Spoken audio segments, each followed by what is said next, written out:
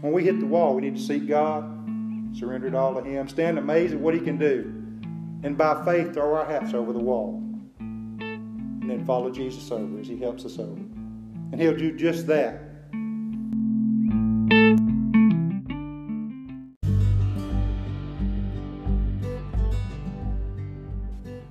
Welcome to the weekly podcast of Independent Methodist Church in Macon, Mississippi. It is our hope that this message will encourage you, strengthen your faith, and draw you closer to Jesus Christ. The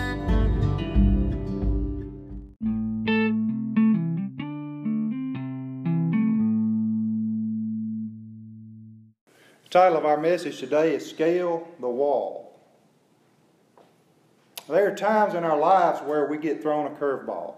Something happens and we feel as if we're defeated and we can't go on. It's a hopeless situation.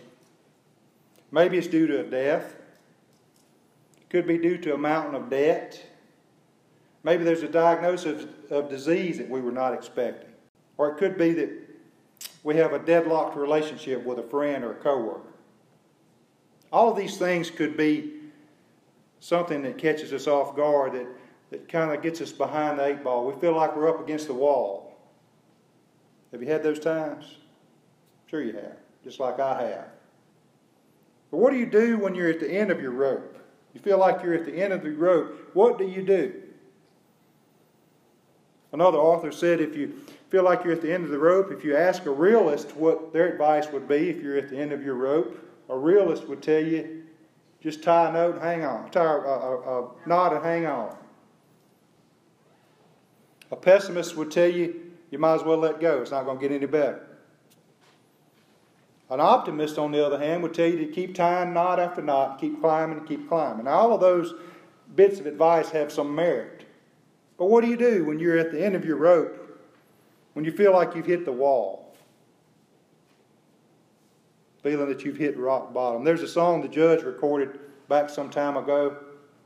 And the song said, when you hit rock bottom, you've got two ways to go, straight up or sideways. You can't go any lower.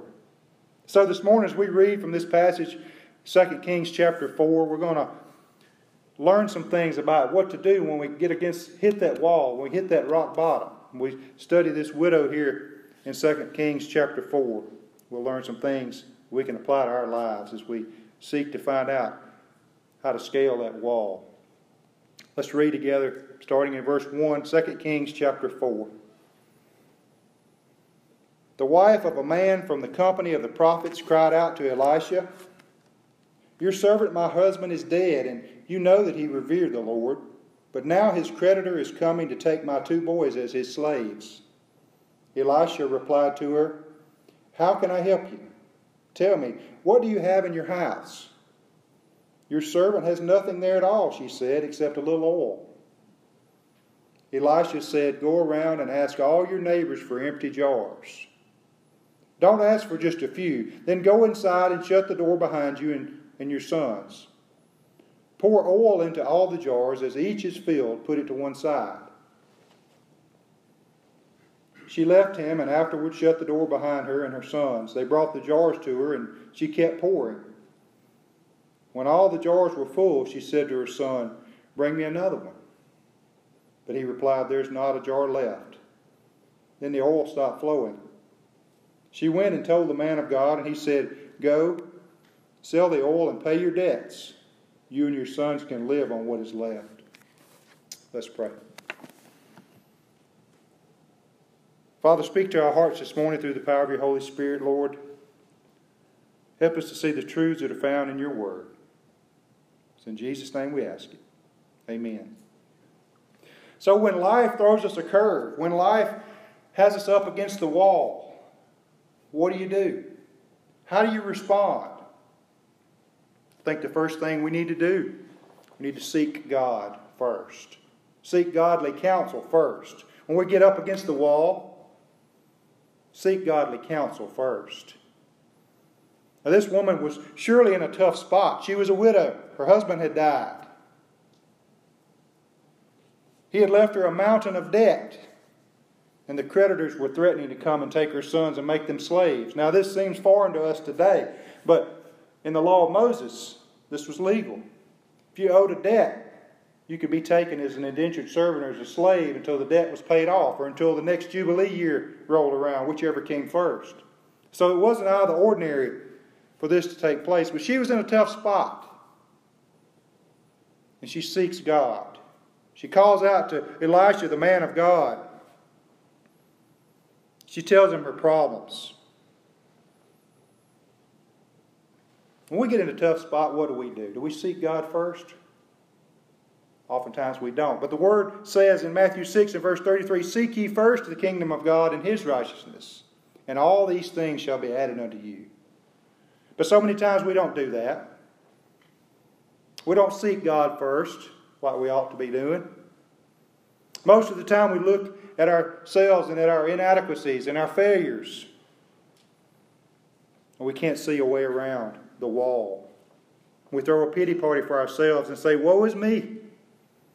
How many times have you said, or how many times have you heard someone else say, "Well, it looks like there's nothing left to do but pray"? Friend, that ought to be the first thing we do. We need to seek God first.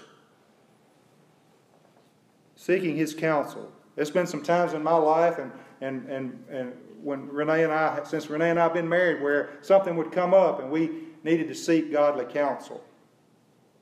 And it's such a help to do that. See, if the widow had not gone and inquired of Elisha, then she had not sought godly counsel first, then she would have missed the miracle that was about to take place. She would have missed it. Because God can provide for our needs. He provides more than we need. Philippians 4 and verse 19 says, "And my God will meet all your needs according to the riches of His glory in Christ Jesus." You know, I wonder, how many times have you and I missed a blessing because we're busy looking at our circumstances and wallowing in our own pity puddle rather than looking to the Savior and looking for His provision? How many blessings have we missed because of that? Because we didn't seek God first. I wonder how many sleepless nights this widow had, worrying about her situation, thinking of herself, looking at that wall in front of her and thinking there's no way. But in a moment, God reveals to her the answer when she seeks Him. How many sleepless nights have you had? How many days have you spent worrying about something that looked insurmountable? How much time have you wasted that you can never get back? Only to discover, as this widow woman did, when you meet God, you seek God's counsel, He gives you the answer that you're seeking. He wants us to cast our cares upon Him. 1 Peter chapter 5 and verse 7 says, "Cast all your anxiety on Him because He cares for you." As soon as she reached out to God, as soon as she reached out to the prophet Elisha, God reveals to her the answer. He began to help her. Notice the first thing that Elisha said there to her when she told him all her problems. In verse 2 he says, "How can I help you? How can I help you?" Our God is always there, ready to help. We just have to seek Him first. Listen to Psalm 46. Speaking of God being an ever-present help and ready to help, Psalm 46 says, "God is our refuge and strength, an ever-present help in trouble. Therefore we will not fear, though the earth give way and the mountains fall into the heart of the sea, though its waters roar and foam and the mountains quake with their surging." Friend, the first thing we need to do when we get up against the wall, seek God. Seek Him first. And the second thing we need to do, we need to surrender what we have to God. Not only do we need to seek Him first, but we need to surrender to Him. When she reached out to the man of God, the first response that Elisha gave her was, "How can I help you?" God's waiting on us to seek Him, and He's waiting on us to surrender to Him. I surrender all, we sing. But then the next thing it says, when he asked her, "How can I help you?" the next thing he asked her, "Tell me, what do you have in your house?" What do you have in your house? And her response is, "I don't have hardly anything except a little jar of oil." Isn't that the way we do? when we get asked to serve in some way, we ask to reach out to someone for God. I can't do a whole lot. I don't have much to give. That's the way we do. Friend, God can take what little bit you think you have. It looks so insignificant in your eyes. And He can use that to do miraculous things. He can use that little bit to meet monumental needs. We just have to surrender it to Him. Turn it over to Him. Elisha asked her, what do you have? It's the same question Jesus asked the disciples when He was about to feed the 5,000. That crowd had been there all day. It was late in the day. And Jesus says, feed them. You feed them. And they start coming up with excuse after excuse. There's too many. They've been here too long. It would take half a year's wages to feed this many people. But then Jesus asked them a question.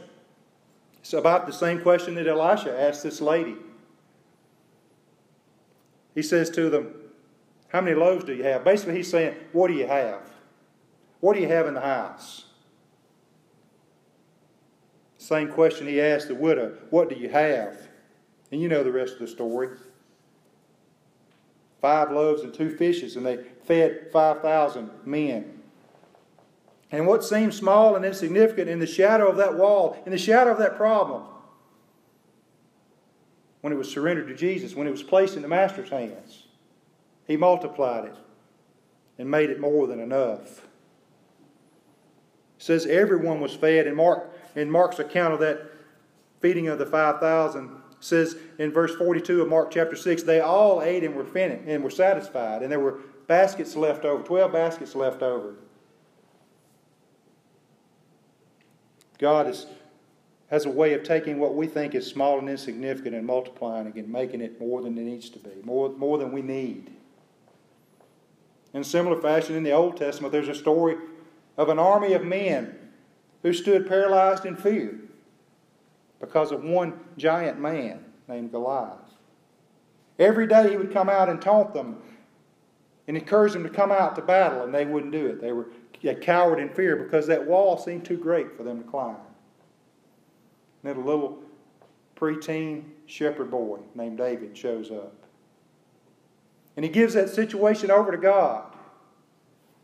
And with a sling and a small stone, God used that young shepherd boy to bring victory. Because he surrendered to the Lord, that situation. Elijah had asked that widow, what do you have? And she said, got that one small jar of oil in the house. She's lost her husband, she's in debt, and they're threatening to take her sons away. She has down to her last little jar of oil. Now, oil was used for lots of things back then. It was an expensive situation with that oil because they used it to cook, they used it to light their homes. And all she had left was one little jar. And Elisha tells her, you send your sons out. You go get all the empty jars you can find, and you come back and you start pouring that oil out. Pouring the last thing she had, surrendering it all. And they bring the jars back and shut the door, and they begin pouring that oil out. And that flow of oil continued until all the jars were full. She said, bring me another jar. We don't have any more, Mama. That's it. And that's when it stopped flowing. You see, she had to surrender it all to the Lord to see the miracle happen. God wants us to do the same thing. He wants us to seek Him first. And then He wants us to surrender it all to Him. And when we do that, we can do the third thing. We can stand amazed at what God can do. This woman had no idea that the miracle was about to take place. He just said, what do you have in the house? She just had to trust and obey. Trust and obey, for there's no other way to be happy in Jesus, we sing. When all the jars were filled and there were none left, that's when the oil stopped flowing. In verse 7 of our text there that we read earlier, she goes and she tells him what happened. And Elisha says to her, go, sell the oil and pay your debts. You and your sons can live on what is left. Because she sought God first and she surrendered what she had to Him. Now she's standing in amazement at what God can do. Aren't you glad we have a God that specializes in making small things big? In multiplying our needs and meeting our needs, multiplying what we've got to meet our needs. He fed the 5,000. The Scripture says they all ate and were satisfied, and there was leftovers, 12 baskets full. In Luke chapter 6 and verse 38,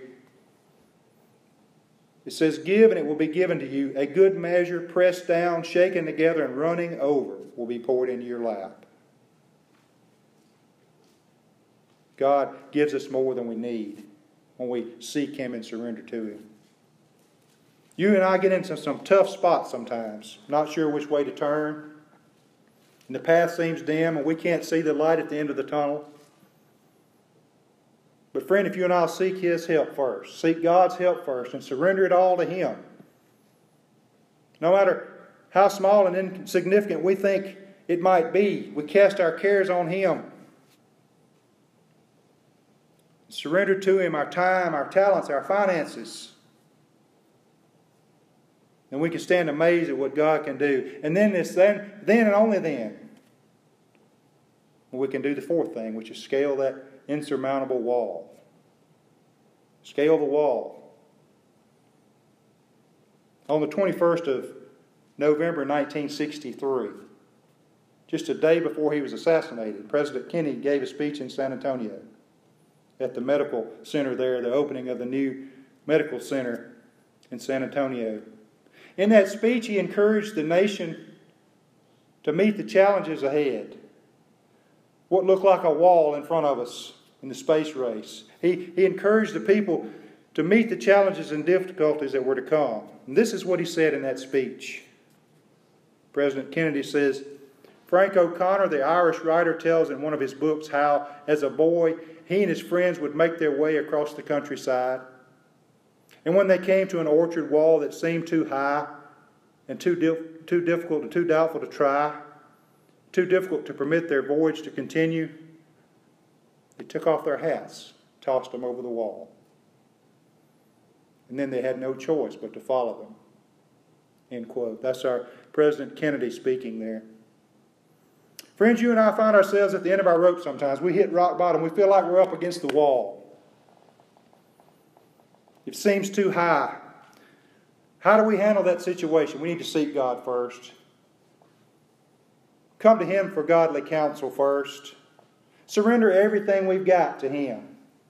Let Him multiply it and do what He needs to do. We place it in the Master's hands. And then we can stand amazed at what God can do. The widow, she surrendered everything she had to Him. And just like her, we can stand in amazement. When she did that, when she took that step of faith, that flow of oil continued. It continued flowing until she had enough there, and all the jars were filled, and it paid off her debts and set us free. In that same way, when we surrender our lives to Jesus, the crimson flow from Calvary continues to flow. And it pays our sin debt. And it sets us free. And it allows us to spend eternity with Him when we come to Him by faith, confessing our sins and repenting. When we hit the wall, we need to seek God, surrender it all to Him, stand amazed at what He can do, and by faith throw our hats over the wall. And then follow Jesus over as He helps us over. And He'll do just that. He'll help us get over that wall if we trust Him and throw our hats over the wall in faith. Is there some wall you're facing today, some insurmountable wall that looks like it's too hard to climb? Is it well with your soul? In a moment, we're going to sing this hymn, "It's Well With My Soul." Can you sing that truthfully for yourself today? Or does the wall seem too high for you to climb? Friend, just throw your hat over the wall by faith and follow Jesus. He'll help you get over it. He'll save you. He'll help you scale that wall. Let's pray. Father, sometimes we find ourselves in situations that we can't see the way around. But if we come to You by faith and surrender all to You, our hats over the wall. Then you reach down and grab us and pull us over. Help us to trust you for that, Lord. Help us to trust you for salvation. If we've not today, today is the day. Speak to our hearts, Lord. Help us to come to you by faith. In Jesus' name we ask it.